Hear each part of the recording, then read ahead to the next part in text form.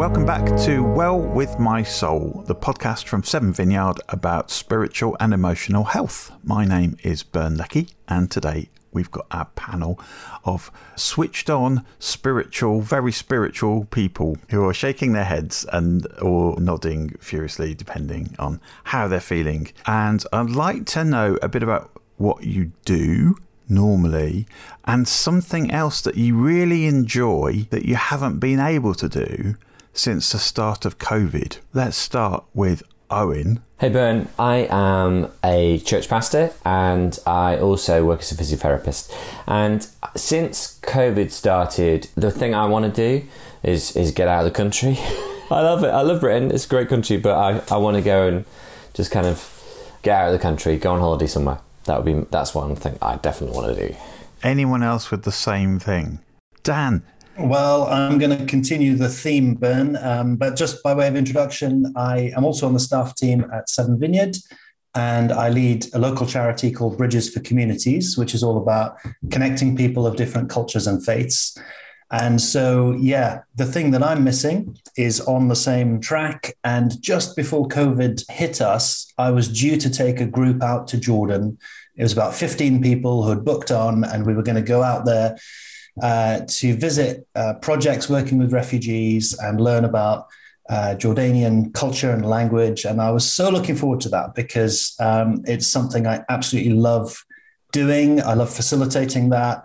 I just feel in my element when I'm out there. And so we haven't been able to do it since, and we haven't got any plans to yet because everything just still feels too uncertain. And you might book your tickets and then you have to pull the plug. And if you're organizing that for a group, it's even more complicated. So it's something that I'm looking forward to again one day, but it just feels like it's still not possible. Helen, what about you? I'm a play therapist, which means I work with children just supporting their emotional needs. Do you know, I was going to say travel, but the one thing I really missed, I had to go online working with my clients, and I really missed actually seeing my clients face to face. So I'm just about there, but that was huge, trying to work with young children online, just missing being with them. That was the main thing. Anna, what about you? What do you do and what have you missed doing? I'm a children's physio, and I'm also a champion for Home for Good. So I'm a part-time foster carer at the weekends and really involved in all things fostering. I think I've got more of a simple pleasures theme going on here. Yeah, you can keep your international travel, but there are two things that I'm missing. One of them, I love games, and there's a game called Speak Out, where you have to put a plastic stretchy thing inside your mouth so your lips are out the way, and then challenge each other to understand words and phrases that come up on the cards. And it just doesn't seem right to play it because it involves dribble. I know dribble could be a risk with COVID. Also, people have to take them out because they're quite uncomfortable, these big stretchy things. And then we get muddled up about whose was whose, and that would be no good. And yeah, I just think we're not back at Speak Out yet. So I look forward to that. On a more serious note, I'm still working each day in my NHS job in a mask, apron and gloves. So the sweat is unreal, and I'm really, really missing being able to be free of the plastic and just chat to people. It's quite hard working with children because they can't see your facial expressions. So I've now got very expressive eyebrows. I feel like I've had them in training to try and show my emotions. So yeah, I'm missing the freedom of my face in particular. Well, that's actually quite a profound thing that I think you've realised. It's the things that sound really trivial, but actually they've niggled you, haven't they? The fact that it means that you've lost some freedom, and the fact that you've had to sort of think about things differently. Yeah, I think it makes work harder work, basically, and no one needs that. And how's that impacted on your relationships? I think particularly with new families that I'm working with, it's quite tricky. Sometimes when I'm outside their front door, I remove my mask and get the children to come to the door while I stay right back so they can see the whole of me. But certainly a lot of the children are wary of the PPE. Also, I'm a bit deaf when other people are wearing masks. So that's certainly a bit of a barrier in relationships. I think what you've touched on there is something we're going to come back to about how seemingly little things connect with much bigger things going on inside of us. It's such a huge question, this question of how do we deal with pain and loss. But I think what we're trying to do today is come up with some good ways to get to grips with it. And part of that involves digging into ourselves and finding out a bit more about what those little things connect with that's bigger underneath. And I think Owen's talk covered quite a lot of that last week. So I'd love to know from you, first of all, what has been the most difficult thing that you've had to deal with losing in the last couple of years? That's a big question, obviously, because it touches on some deep nerves, I guess. But for me, although we didn't lose my dad, we lost my dad in May of 2019. He died after having a major stroke in December the previous year. So we had probably about 5 or 6 months of him being at home, nursed, and with a great support team from the sort of social care team. Big shout out to what those guys do day in, day out. Of course, we had it would have been around about 8 months, and then the lockdown happened.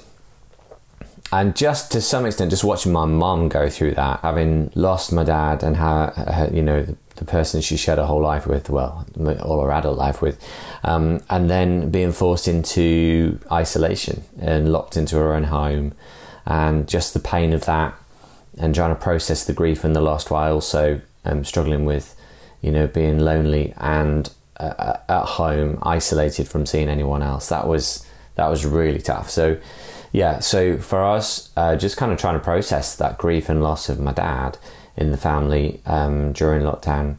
I think lockdown made it harder because we couldn't get together to be together.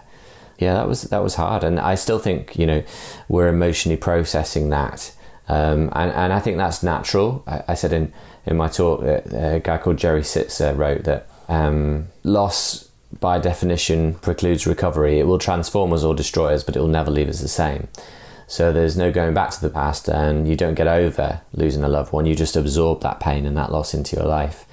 And I think that's true for us. We absorb that loss, and still we kind of lament that loss really, and talk about my dad, and we talk about the loss of his presence in the family. There's a gap there now in our family. Our family feels a little bit different, a bit lopsided because his lack of gravitas there. And I think we all miss him, and we miss what he brought to us as a family as much as what we miss individually about him as well. So that's been just processing that loss during lockdown has been deeply profound. I'm aware that for some people listening, they will know what their biggest thing is that's caused pain and loss in the last year or two. Is it also possible, though, that we end up suffering without knowing what it is that's causing that? I remember what it was like for when my grandmother died, who was the woman who brought me up. And it was about 8 years ago now. And I remember clearly getting upset at the time. And one of the first things I did after a bit of a chat and a cry with my wife is that I needed to just go somewhere else, get on a train, go somewhere, be somewhere else. Went to Bath to do something I wouldn't normally do, and I bought a big, massive box of fudge, and I thought I'm going to feel better after some fudge, and I did, and I also felt better after I managed to bring it home and share it with other people. That made me feel better too. Now, I know that's a sort of thing that I find myself doing when I know I've got bad news. But sometimes I find myself wanting the same things that would make me feel better, and I don't know what the bad news is.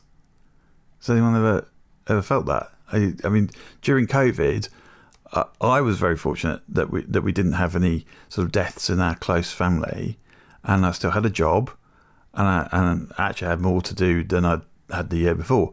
But my stress level went right up, and something really made me want to have that same experience of just feel good as if I was suffering a loss. So we ordered a whole ton of snacks and things to munch on. Now, what's the pain and what's the loss? It's not quite obvious to me what's causing that, But does anyone relate? Has anyone got any other sort of examples of where you've just noticed that you were feeling sort of off somehow and doing the things that you would do if you knew you were had something painful going on? Bern, I was thinking as you shared that about ways that actually we may feel the pain and loss of other people around us because we're in relationship, we're kind of fused, especially with those that we really love and are close to. And I think what I felt almost kind of indirectly is the pain and loss my children have felt. And just over this period, I've been so aware of the anxieties and pressures that they feel, where there's obviously this pandemic that none of us have experienced before, and it's really hard. You can't offer them any kind of certainty about the way things are going to go. And then on top of that, of course, last year we also had a lot of focus on the Black Lives Matter movement and the focus on racial justice. And then on top of that, there's all the stuff about climate change. And I'm just kind of observing and I think absorbing as well some of the anxieties and pressures that my kids are feeling. But yeah, it's been painful to watch my kids deal with those anxieties and to try and kind of walk with them through that. So yeah, indirect and sometimes I think subconscious pain. Yeah, and I'm just wondering, linking to what you asked, Ben, and what you've just said, Dan, is that sometimes we're not actually really aware of what's like we get triggered, isn't it? There's losses around us.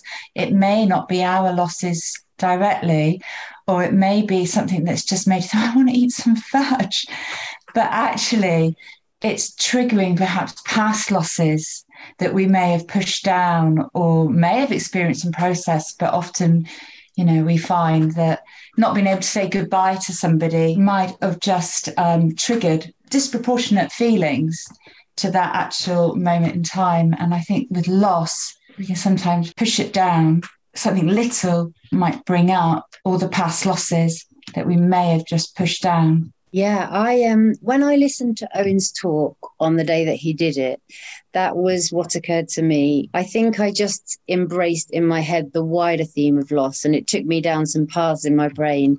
And I have realized over my years that exactly that, Helen, that now when I experience any loss, it's kind of a cumulative effect. So the loss that I am experiencing in the present, it's almost like it stirs up all the losses from the past again.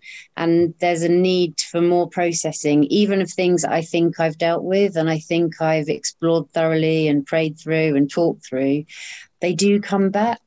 And I think that's what makes it difficult. I think there is the loss that one's experiencing, but there can be so much more. And it can feel a bit like, why am I experiencing this so strongly? Or why is it so extreme? Because the current loss might not be that great, but all the others come back to, and there's a response within my body that I'm not expecting in terms of stress and tears and those kind of things. That's very interesting. I think on one level, we love to be able to think we've nailed something, like really we use that language, dealt with it, as if it was like a problem that we could solve and then sort of put away. But I'm struck by, in the Psalm that Owen talks about in his talk, he talks about Psalm 42, and the word why comes up 6 times in that Psalm. Why? Why am I feeling like this? What's going on? Why am I so downcast? Why?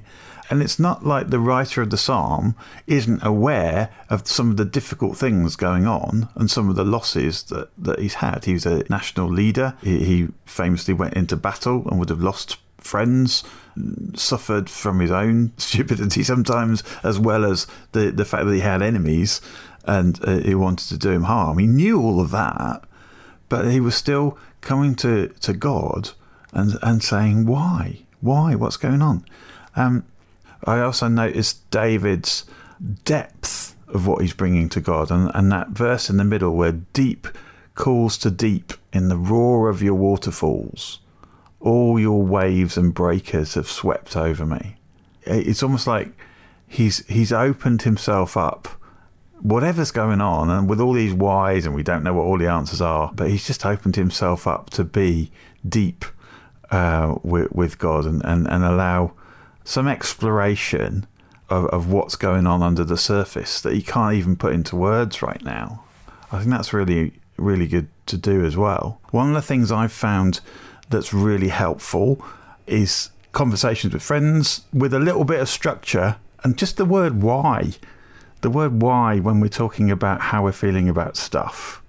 I've coached people for about 20 years and I avoid the question why a lot because I know how sharp it is.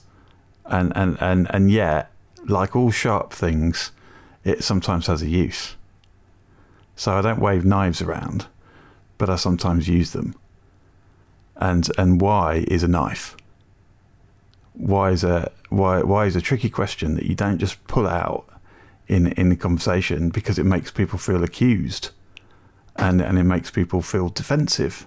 And yet sometimes we take the knives out because there's something we need to do with them. And why is a good question that helps us cut through things sometimes, I think. And I wondered if any Owen, would you like to volunteer? Would you like to volunteer? Would anyone like to volunteer for me to just ask them why a bunch of times about something that they've said that they're missing or has caused them some pain? I don't mind volunteering. Helen, you were saying that you were missing being face to face with your clients, having to swap that for Zoom meetings and all that wonderful stuff. Basically, I'm just going to ask you why a few times. So, firstly, I'm just remembering that you said that you felt some pain and loss for being separated physically. Why did that seem sharp to you? Well, I work creatively with children. So the underpinning approach is that with children, they don't necessarily have the words. So I would work using a range of mediums that give them the opportunity to express through metaphor and symbols. So working with children where much of that was taken away initially felt difficult. So initially it was difficult for me on having to think about new ways of working. You had to find new ways of working.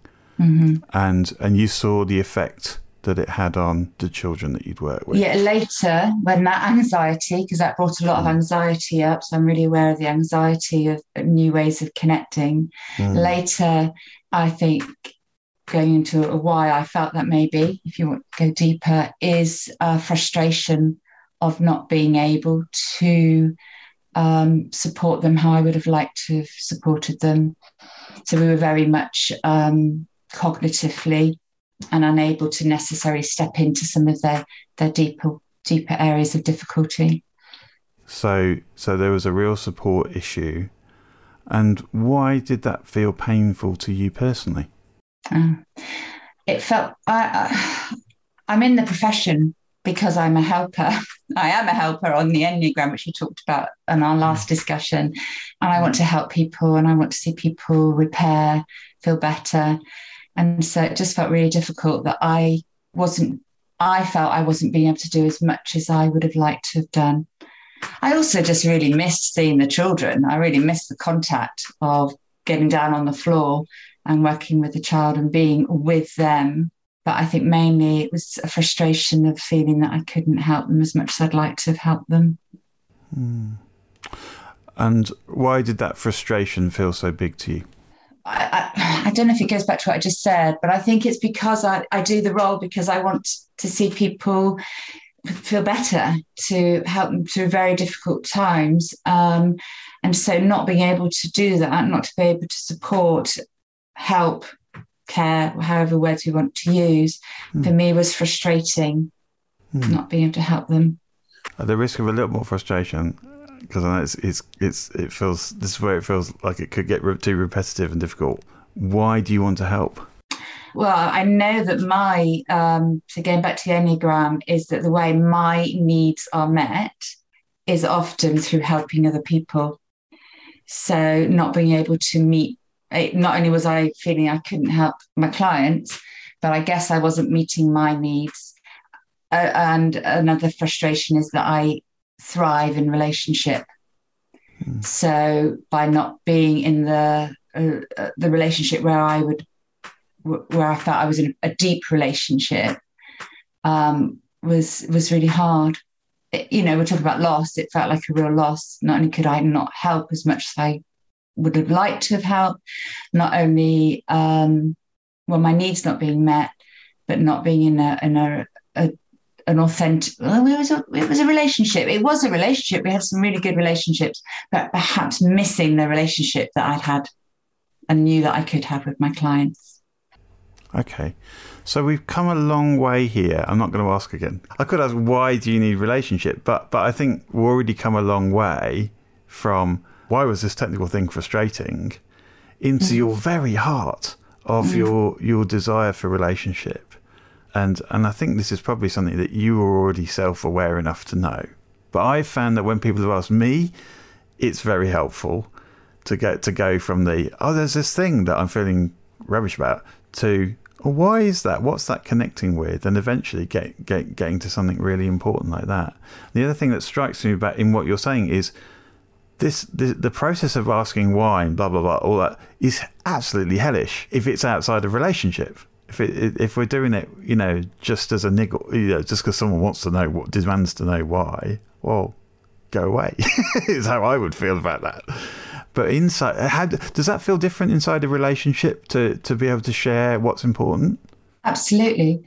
If someone would ask me why without any sense of trust and safety, then we probably are only going to go surface level. But when you're in a trusting relationship, I would go deeper. One of the things that really helped me during lockdown was we set up triplets, and it was meeting together once a week with two other guys on Zoom, and in that hour we had permission to share about, sit with our pain, talk about our pain, name it, express it in the presence of one another. It was a safe place. For us blokes, maybe particularly it was useful. It was time bound, so we could only do it for an hour. Right, it wasn't like this, we're just going to get together at the pub and just kind of drown our sorrow. It was like, right, for this hour, you've got permission to just share whatever's on your heart, whatever you're connecting with at a deeper level. You could be vulnerable and be open with one another.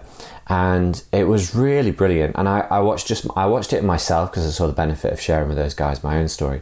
But it was great just to watch them as well, kind of talk about what's going on in their life and have that space. And every time there would be something along the lines of, one of them would say, or I would say, that was really helpful to talk about that because I'd never realised that was going on in my life.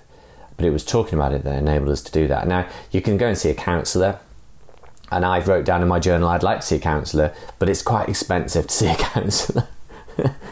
So actually, it was free. I got to realise that I wasn't the only one in the same boat. Other people had their own stuff as well. And actually it built trust and intimacy, in the best sense of the word, between us, and built a common bond. It was so precious that, I just want to recommend that as a way of connecting with what's going on underneath the surface. It was really profound, and it gave me, it's what a relationship should look like, rather than just share. It's great to share the froth and the kind of trivial. It's brilliant. I love doing that. But sometimes it's good just to be really able to be open and vulnerable in a safe environment, and that's just been amazing. One of the things that I think is amazing about a life of faith in God is our shared belief that we can have relationship, not just with each other, with other people, but with God. Isn't that pretty amazing? And I think that's what we're seeing in David, in his psalm, the outpouring of his heart in a relationship. Could anyone share about how that relationship that we believe we have with God has helped in dealing with pain or loss or other kinds of deep difficulty? I was going to say, Bern, that Owen talked in the talk, it talked about lament. And for me, as someone who's a follower of Jesus, I find it hard to imagine how I would process things without that relationship with God. at my darkest time, I'm thinking of times where, for example, I had 3 miscarriages in a row, and it was just this roller coaster of hope and then disappointment and grief and pain, and then again the same thing, and it almost felt like it broke me.